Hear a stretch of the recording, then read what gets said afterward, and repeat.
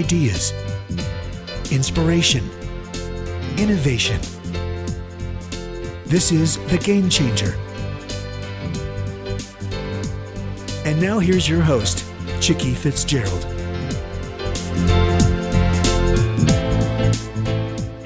Good afternoon. This is Chicky, and welcome to The Game Changer. And we have an amazing story for you today. Really a story of someone who personally changed his own game. He began as a penniless Romanian refugee and rose to become the CEO of Young Rubicam. And it is my pleasure to introduce you today to Peter Georgescu. Peter, welcome. Well, thank you so much, Chicky. It's a delight to be on your show. I love it, and I'm looking forward to our conversation.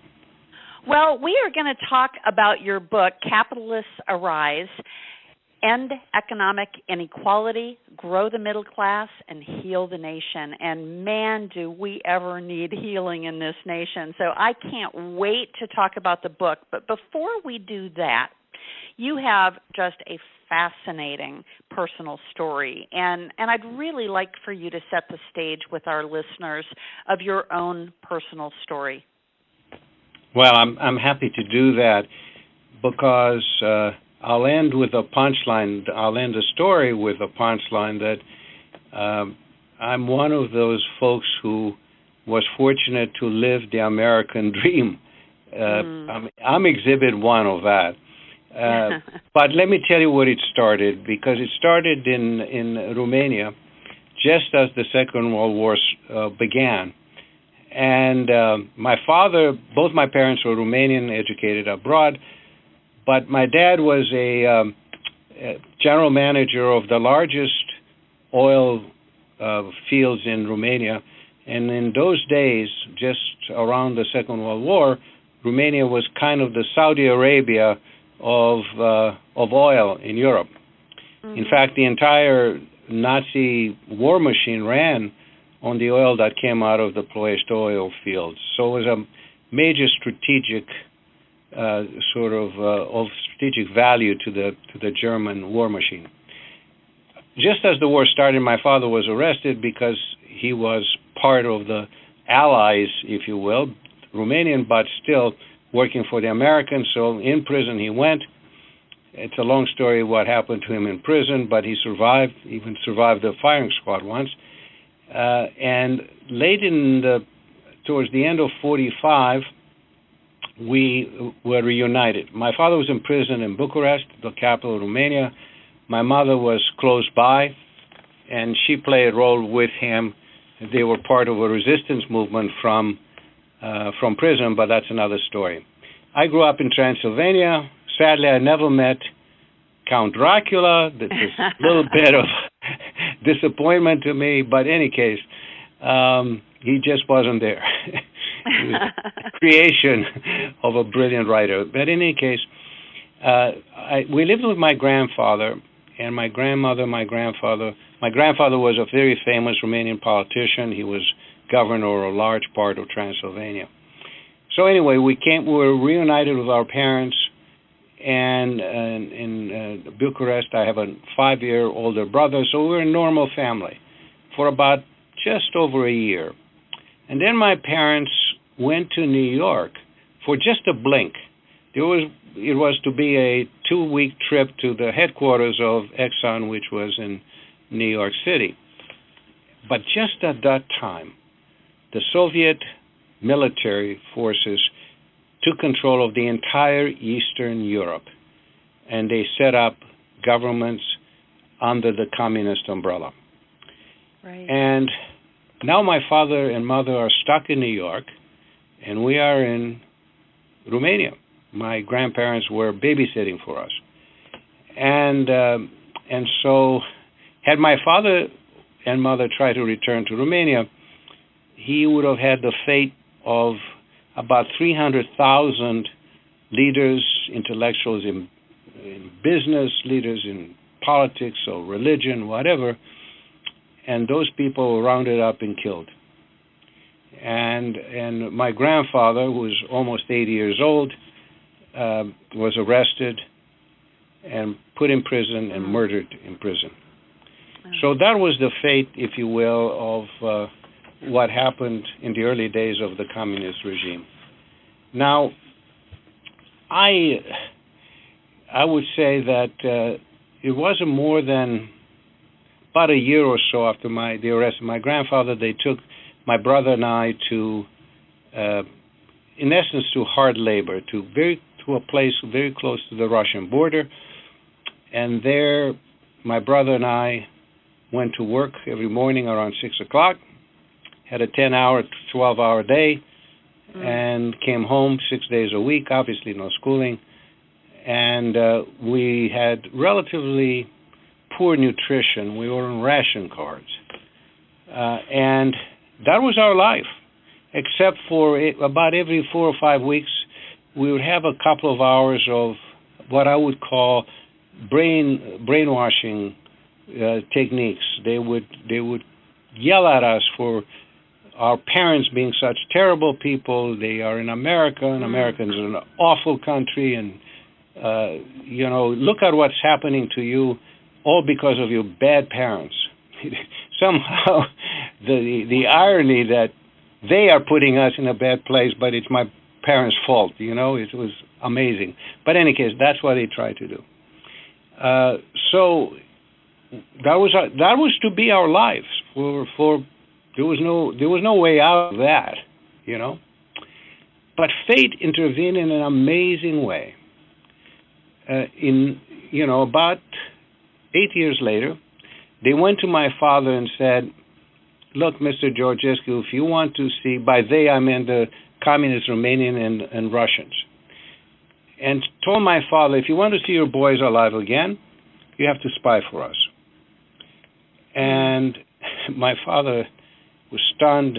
Must have been a horrible night for he and my mother, but the following morning he went to the FBI and told them the story. And the FBI said, "Why don't you become a double agent?" And my father said, "Look, I've seen that play before. It never ends well. Sooner or later, I can't do something and I don't want to do something." My parents had become American citizens by then, knowing they could never return to communist Romania. And he said, "They'll kill their kids anyway, so what else?"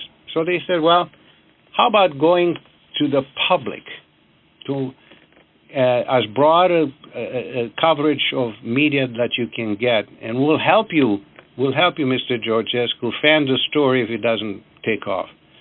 Well, that was kind of at the height of the Cold War, and the Russians were very sensitive to this, and the FBI told my father, they said, "Look, they want to be seen by the rest of the world as civilized and a better option for the world to join than the Americans." So he said the Russians will make sure that they won't let the Americans kill the boys. So they went public with the story. My dad didn't need any help. Every little town in America had the story of the blackmail of two little guys in Romania. So the story took off, and a wonderful woman from Cleveland, Ohio. She was a congresswoman, and an amazing woman. Look, the year is 1953. Imagine that she was chairman of the Foreign Relations Committee in Congress, a woman in those days. So she was an amazing person. She picked up the phone. Now, she's a congresswoman from Ohio. So she calls my father in New York and says, "Look, Mr. Georgescu, don't you worry. I'll get you boys out of Romania." Well, so she went to work. Now, she was amazing. She had gone to Moscow and met Stalin before, and she helped Eisenhower win the nomination in Chicago in the 1952 convention because she thought that the favorite son from Ohio, Robert Taft, was not tough enough to match up against Stalin. So she convinced the Ohio delegation. By the way, she was, of course, chairman of the Ohio delegation. She was that kind of a person. Right. So when the vote came to Ohio, in those days they didn't have primaries, they voted, And when the vote came to Ohio, she voted as an Ohioan against the favorite son of Ohio in favor of Eisenhower, and that sort of changed the dynamics of the election. Anyway, Wow. so eventually she goes to Eisenhower, and I can imagine she said, well, either Mr. President or Ike, please get the boys out of Romania. And so a trade was arranged, and a bunch of Russian spies were swapped for my brother and myself. So we arrived in 1954, April 13th. I do remember the dates, as you can imagine. and there was this kid, me. I was sort of a kind of a lean young man who spoke not a word of English and hadn't gone to school for 5 years. And one more little addendum to the story. Of course, we were interviewed by the press and all that, and my dad gets a call from the principal of a fine high school in New Hampshire, Exeter, and he said, I will keep a place for your son in our school. And Dad said he doesn't speak English, he didn't go to school. He said, I read the story, he learned other things there. You help him learn English. This was April, and come see me in August. I did. We had dinner together. He said to me at the end of the dinner, young man, if you can pass your courses at the end of the year on your own, because there was no way for them to test me. I didn't have the language skill nor the competence. But if you can pass your courses on your own with no consideration for your background, you get to stay here. And if not, I'll find the right school for you. Is that okay? I had no clue what he was talking about. None. Wow. I should have said 6 years or something. But the only thing I said to him, yes, this is fine. And then he said, what class would you like to be in? And I said, well, I'd like to be with boys my own age. Threw up his hands, put a smile on his face, said, what difference does it make? You will be a sophomore. So the reason I'm telling you this story is that my life really was saved by the American people. The sort of the concern, the compassion that they expressed in reply to the stories, the move that Frances Bolton, Congressman of Ohio, what did she have to do with New York? Nothing. What did the guy in New Hampshire, the principal? Right. He didn't have to ask me to do anything. But these were the hero of the story is not me.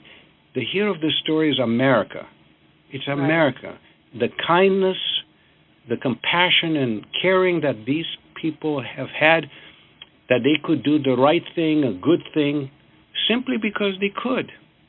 Right. And that to me is, and from there I went to good schools. I was fortunate. I went to Princeton and graduated with honors from there, and I went to Stanford Business School, and I've had a good career. I ended up as chairman CEO. But the real hero of the story was America, that enabled me to be the best Peter Georgescu that I could be. And I would like to have my grandkids, we have three granddaughters, have that kind of an opportunity, or any immigrant youngster coming to America, have the opportunity I had to live the American dream. And that's what led me to this book. That's why it's an amazing story, Peter. And I have a few things in my own life. We adopted our son Sergei from Vladivostok, Russia, when he was 3 years old, and he came in April of his third year of his life and ended up beginning school in the fall, and so I can appreciate the rigor that you had to go through in learning English. Now, of course, he was just a toddler, so he barely even spoke Russian, but he still had the struggle to fit in with a group of kids who didn't really understand that he didn't understand. Right, of course. And my son just finished his sophomore year in high school, so I'm now placing myself in your life at what my son just faced. He, of course, has been with us now for 14 years, and my daughter goes to school at the University of Warsaw. Oh, and amazing. So Yeah, so she is just finishing her freshman year of a 5-year master's program in psychology. So she has had the whole environment of Eastern Europe, and again, a lot of the things that went on during the story that you were talking about that made the Polish people what they are today. Oh, absolutely. And a very, very, very nationalistic culture. But also capitalism has really taken root. I spent some time with her when I dropped her off for school and was really amazed at what has happened in Poland since communism has been set aside. But let's talk a little bit about the book now, because I think the very interesting message in this book, and I have long said this myself, so we have this in common as well, that this whole quarter-to-quarter focus that has happened, I happen to come out of the travel technology industry, and I've watched my industry, many of the companies have gone public, gone private, gone back public, but innovation and really an openness to different business models and true ways to grow and differentiate have been so stifled by that quarter-to-quarter focus. So let's talk a little bit about what actually brought you to write this book, because again, I love the concept. Well, being in the marketing business and communication business, I had the privilege of always being close to the customer. If I had a skill set, my fundamental rock was always to start with the consumer. What are they like? What are they thinking about? What are the wants, their dreams, their aspirations? And so I had an advantage because I understood America, the basic American people. Mm-hmm. And what I began to see about 4 years ago is that, in fact, we have managed to create the other America. And the other America is in serious trouble today. So the kind of inequality that existed, and by the way, I will very quickly say that inequality by itself is not a bad thing. We're all unequal, Some of us are smarter than others, work harder than others, whatever. So we're born unequal, we die unequally. That's not the issue. But when income inequality drives the loss of opportunity in this country, the loss of hope, that's when we have a problem. Because the American spirit is really built around, and the American exceptionalism is built around the notion that either myself or my kids have an opportunity to be the best they can be. And when that hope is gone, which is the case today for too many Americans, the vast majority of Americans will not think that. Right. And I said, gee whiz, that's a problem. Because the contract between the country and its citizen is broken. That's why America was great. That's what built America. That's what motivated America to produce and become the number one nation in the world economically, militarily, in every way you can think of. And that's no longer the case. Right. Well, we had more long-term thinking then, right? Yes. We were working for the future. Yes. And now the future is measured in weeks. Okay, so why is that? You see, this is what became apparent to me at the heart of the problem of this short-term obsession, if you will. Because what happened is in about 1980, this free market capitalism, which worried about the consumer, they worried about the employees, worried about the corporation itself, and the corporation needs to be fed and nourished and supported in order to survive long term, right? And then they also worried about the communities and the nation. And at the end of the day, the shareholder also did very well because the company did all those good things for all these other stakeholders. But in about 1980, things began to change. And free market capitalism, in my opinion, was hijacked by this focus of short-term shareholder primacy, which is basically maximize short-term shareholder value. And so the only real consideration was given to shareholders. Forget about the employees. The employees became a cost. And the only thing business knows what to do to a cost is to squeeze it down. And the investment in business itself went down, and basic research went down. And that's where new job creation starts from. And this obsession with short-term profit return to the owners became the mantra.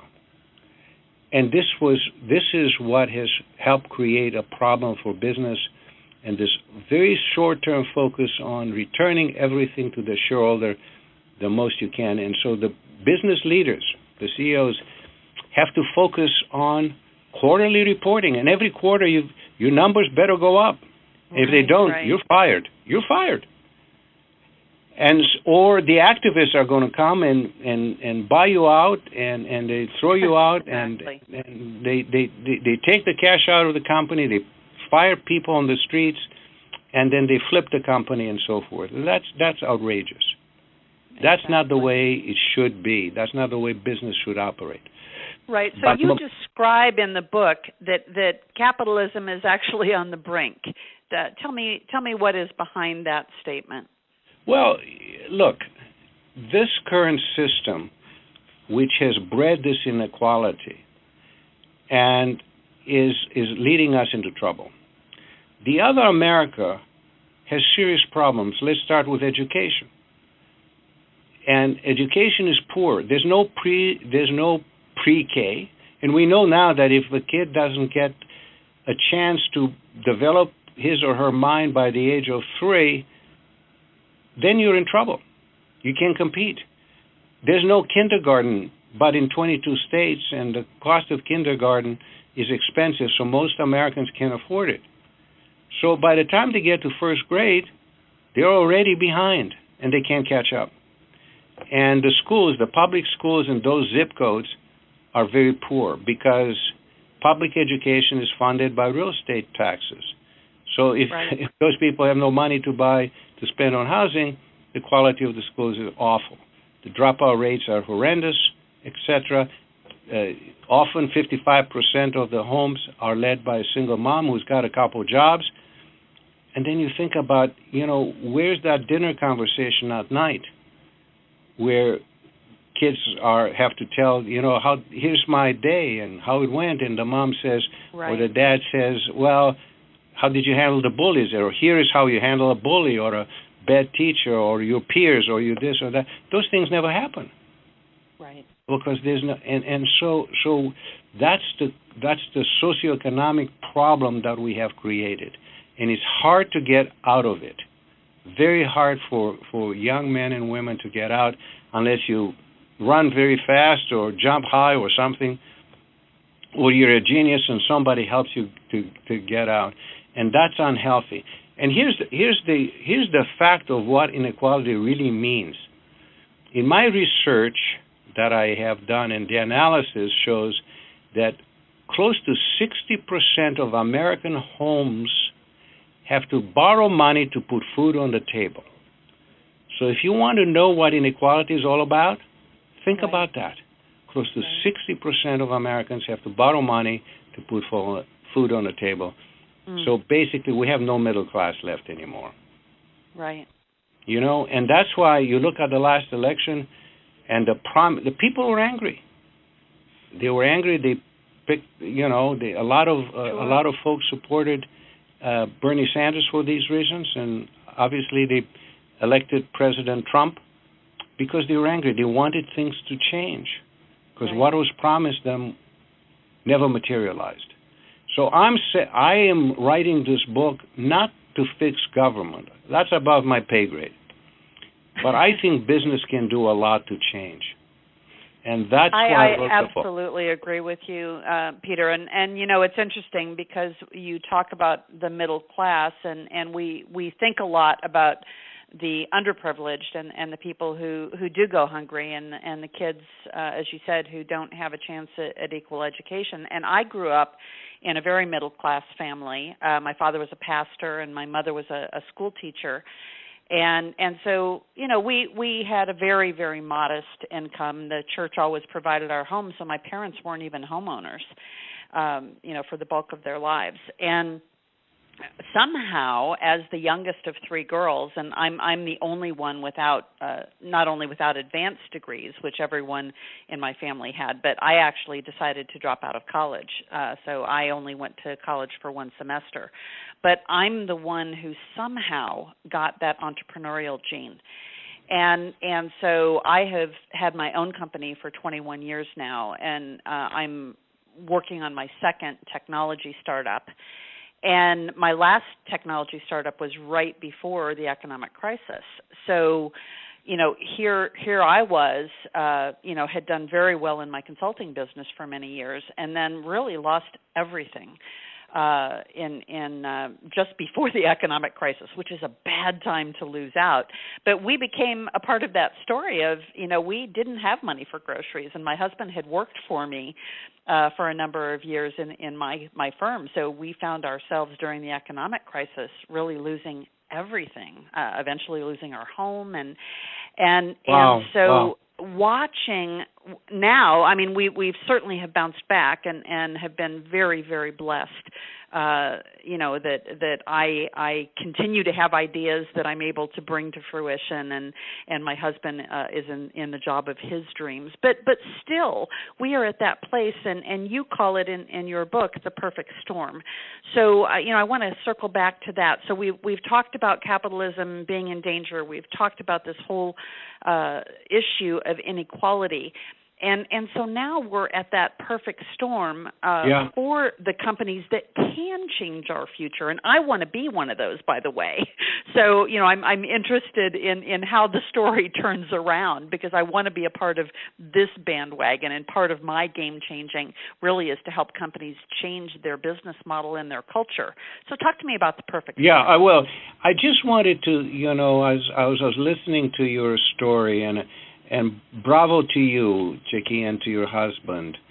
And obviously your kids went through challenging times as well. Yeah. And that's the story of too many of us in America today. But you see, you had the advantage of growing up in a loving home. You had the advantage of a good education and great values in your heart that sustain you through these difficult times. Mm-hmm. But you see, these other kids don't have that. Correct. And that's what worries me. And just one more thing I would say, because I didn't fully answer. So the perfect storm is when too many, somebody wrote in 1960s, wrote a book called Lessons from History, and they say this problem has occurred in history many times in so many places. And he said generally it gets fixed on one or two ways. Either income or wealth gets redistributed through aggressive taxation, like an 80% tax rate, and right. Or poverty gets redistributed through social unrest, or through the ballot box, or people in the streets, or whatever. And the French learned that through the French Revolution, and the Bolsheviks did that, and the Chinese did that, and in Latin America, lots of countries did that, and in the Middle East, that is happening. So for us to think that can't happen here would be a mistake. Right. And that's why business, I say, because we have a government that right now is in gridlock, by and large, it's time for business for capitalists to arise, and that's the title of the book. That's the if you will, the inspiration for saying we can do this. We don't need committees. We don't need veto power. We don't need to worry about that. We can just act differently. And what does it mean? The value creators in our world, or the free enterprise, are the employees. They are the value creators, not capital. Money's cheap in today's world. I mean, you go to the bank and ask, what do you get for your savings account? How much money do you get on that, right? So that's not money. That's not the driver. That's not the differentiator. The differentiator in today's world is all about innovation and creativity. And that means people. And the value creators are your employees. And that's why a business needs to treat those people with respect, with dignity, and recognize them for their true value. And then the people reward them with increases in productivity and innovation and the rest. Yes, yes. And that's what we have to go back and do. Treat people with dignity, respect, and caring, and they will pay back big time. Right. And what encourages me, Chicky, is that we have companies that are doing that today, and they're doing mighty well. We just have to get more of them to do it, and we have to change the culture. The culture today is this short-term orientation. Shareholder gets everything. And by the way, the shareholder does not own a company. They don't. The company owns its own assets. So this myth was created. It's a fraud that the owners are the shareholders. They are not. Right. They come into an equity when they want. They leave when they want. They have no obligations. They're not liable to any of the problems the company has. My goodness, that's not what owners are. And there's no law that they're owners. Right. So, and it's funny because when I look at my own situation and actually getting back on the horse again after losing everything and starting yet another technology company, the resilience and I think about even the resilience of your own story in Romania. And my mother grew up in North Korea, in fact in Pyongyang. So she grew up watching around her people who weren't privileged. She was in a missionary compound. Her father was a Presbyterian missionary or a Methodist missionary, to Korea, but they were resilient in that they just had a lot of obstacles in their lives. And my father grew up in Brazil, and again in a small town, not a privileged family, and but they instilled that resilience in us, and yes. I got an overdose of it, and again got the entrepreneurial spirit. And one of the things I love, and even in my consulting, I talked all the time to large corporations in my industry about adopting that entrepreneurial spirit. So your next chapter in the book, After the Perfect Storm, talks about the shareholder value getting lean and mean, and then you lead into what is the way forward. So I'd love to talk about that a little bit and your experience, even at Young Rubicam, of you were part of taking that company public, and so you experienced this stuff firsthand of having that shareholder demand, and so how do we move forward from that place? Well, I said before that the two secrets to success in the future are creativity, innovation. I did not say then, but I'll say it now, and values. Values. And it's so counterproductive. Everybody thinks what you need to succeed in today's world is sharp elbows. Wrong. What you need in today's world is for people and businesses to learn to be trusted and respected. A leader cannot lead through dictums and fear and the rest of it. That's just not America. That's just not the way it is. People look at people, not only what they say, but what they do. And that's the way I think the business leader of today and tomorrow who will be successful are going to do that. Right. And that's where caring respect for the individual is right. And I'm not advocating I'm advocating paying people more, but I don't mean redistributing wealth. What I mean is that we need to have the employees develop incremental value through productivity and innovation. Right. And they need to share in what they produce. And that's what's not happening today. Yes. And that's what's wrong with our system, because the shareholder is somehow put on top of everybody else. And they take everything. 90 cents out of every dollar of operating income goes to the shareholders. And that's wrong. That's just wrong. But the irony of this, Chicky, is, and this is the tragedy, not only the irony, but the tragedy is, if you pay people more, if you treat them with dignity and respect, at the end of the day, the shareholder does even better. Yes, they do. Yes, they do. Yes. And it's interesting, Peter, because I have a very unique business model in my company because we actually give our product away free to our clients. We pay them 10% of our revenue, and we give 10% of our top line to their charity of choice. But on the other side, we also put 10% of our gross revenues into an innovation fund so that when we want to do something unique, we don't have to rob from Peter to pay Paul.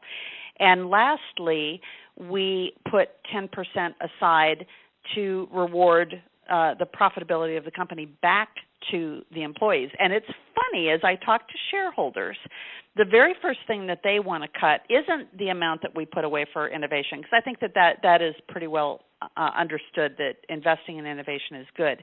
They want to take away the 10% that we give away. They're like, well, have you market tested that? And I always say, no, this isn't what we do. It's who we are.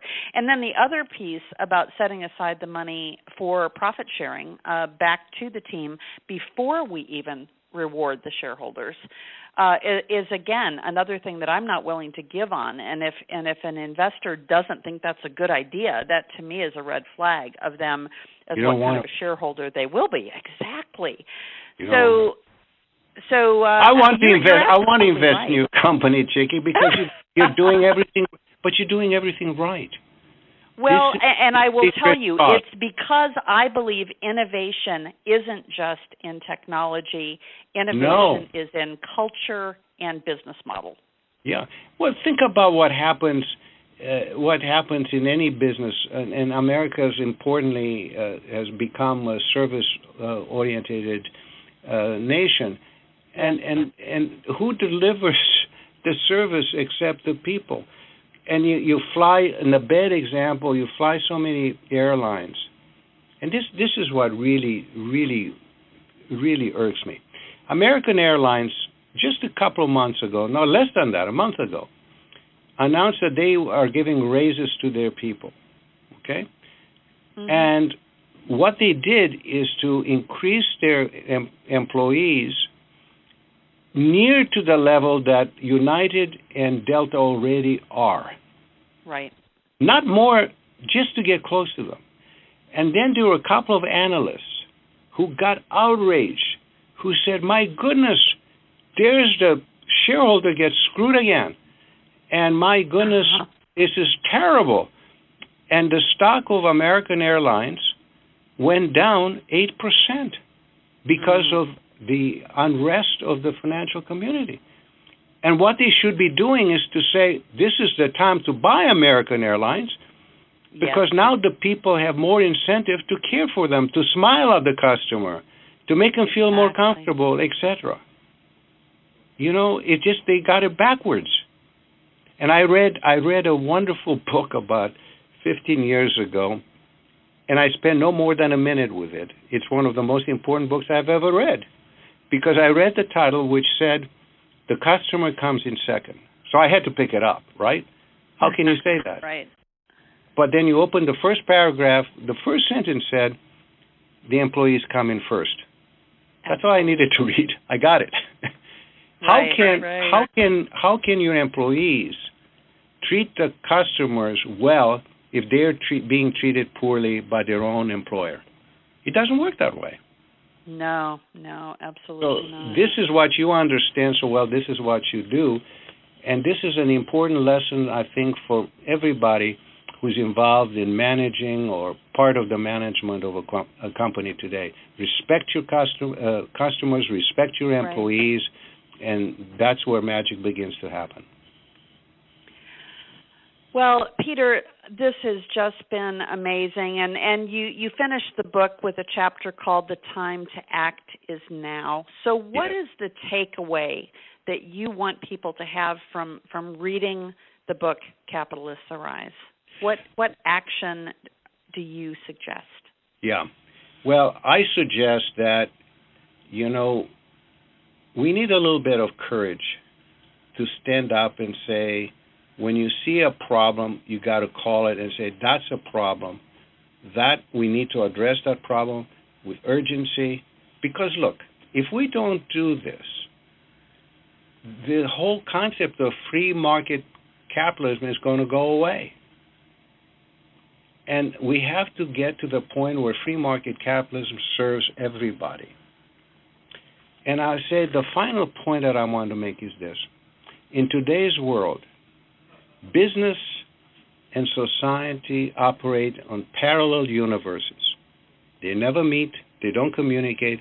There's not a nanosecond that a CEO today worries in terms of how that does his or her decision impact society. They don't. The only thing they worry about, because that's what they are told to do by the financial community, is make sure the next quarter is up, and the quarter after that, and the quarter after that, and the quarter after that. And that's not sustainable. It's not sustainable. And so you have to change, we have to change, and we need to get ahead of the posse here. Because if we don't act, and if our government right now is in gridlock, somebody, and the somebody is only one other institution, and that's business. And we all have to remember that only this institution creates wealth in our country. We just needs to be inclusive wealth for more people, not for just 20% of America, which is what it is today, but for more and more and more Americans, so that we can have better education for our kids and better opportunity, and we get to the point where the next Peter Georgescu or your son, who in essence was adopted, have the opportunities that he and I and you guys have had. And that's my dream, and that's why I'm doing what I'm doing. Well, I love it. Peter, thank you so much. Again, we have been talking to Peter Georgescu, the author of Capitalists Arise, End Economic Inequality, Grow the Middle Class, and Heal the Nation.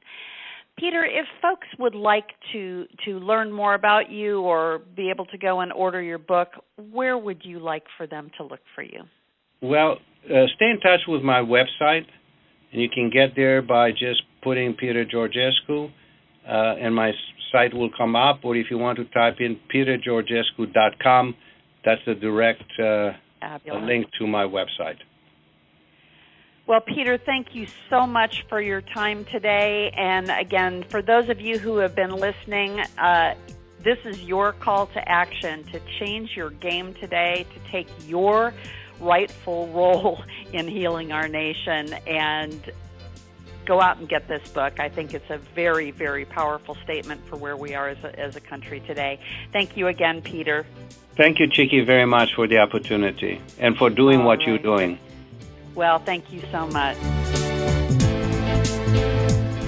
You've been listening to The Game Changer. Ideas, inspiration, innovation with Chicky Fitzgerald.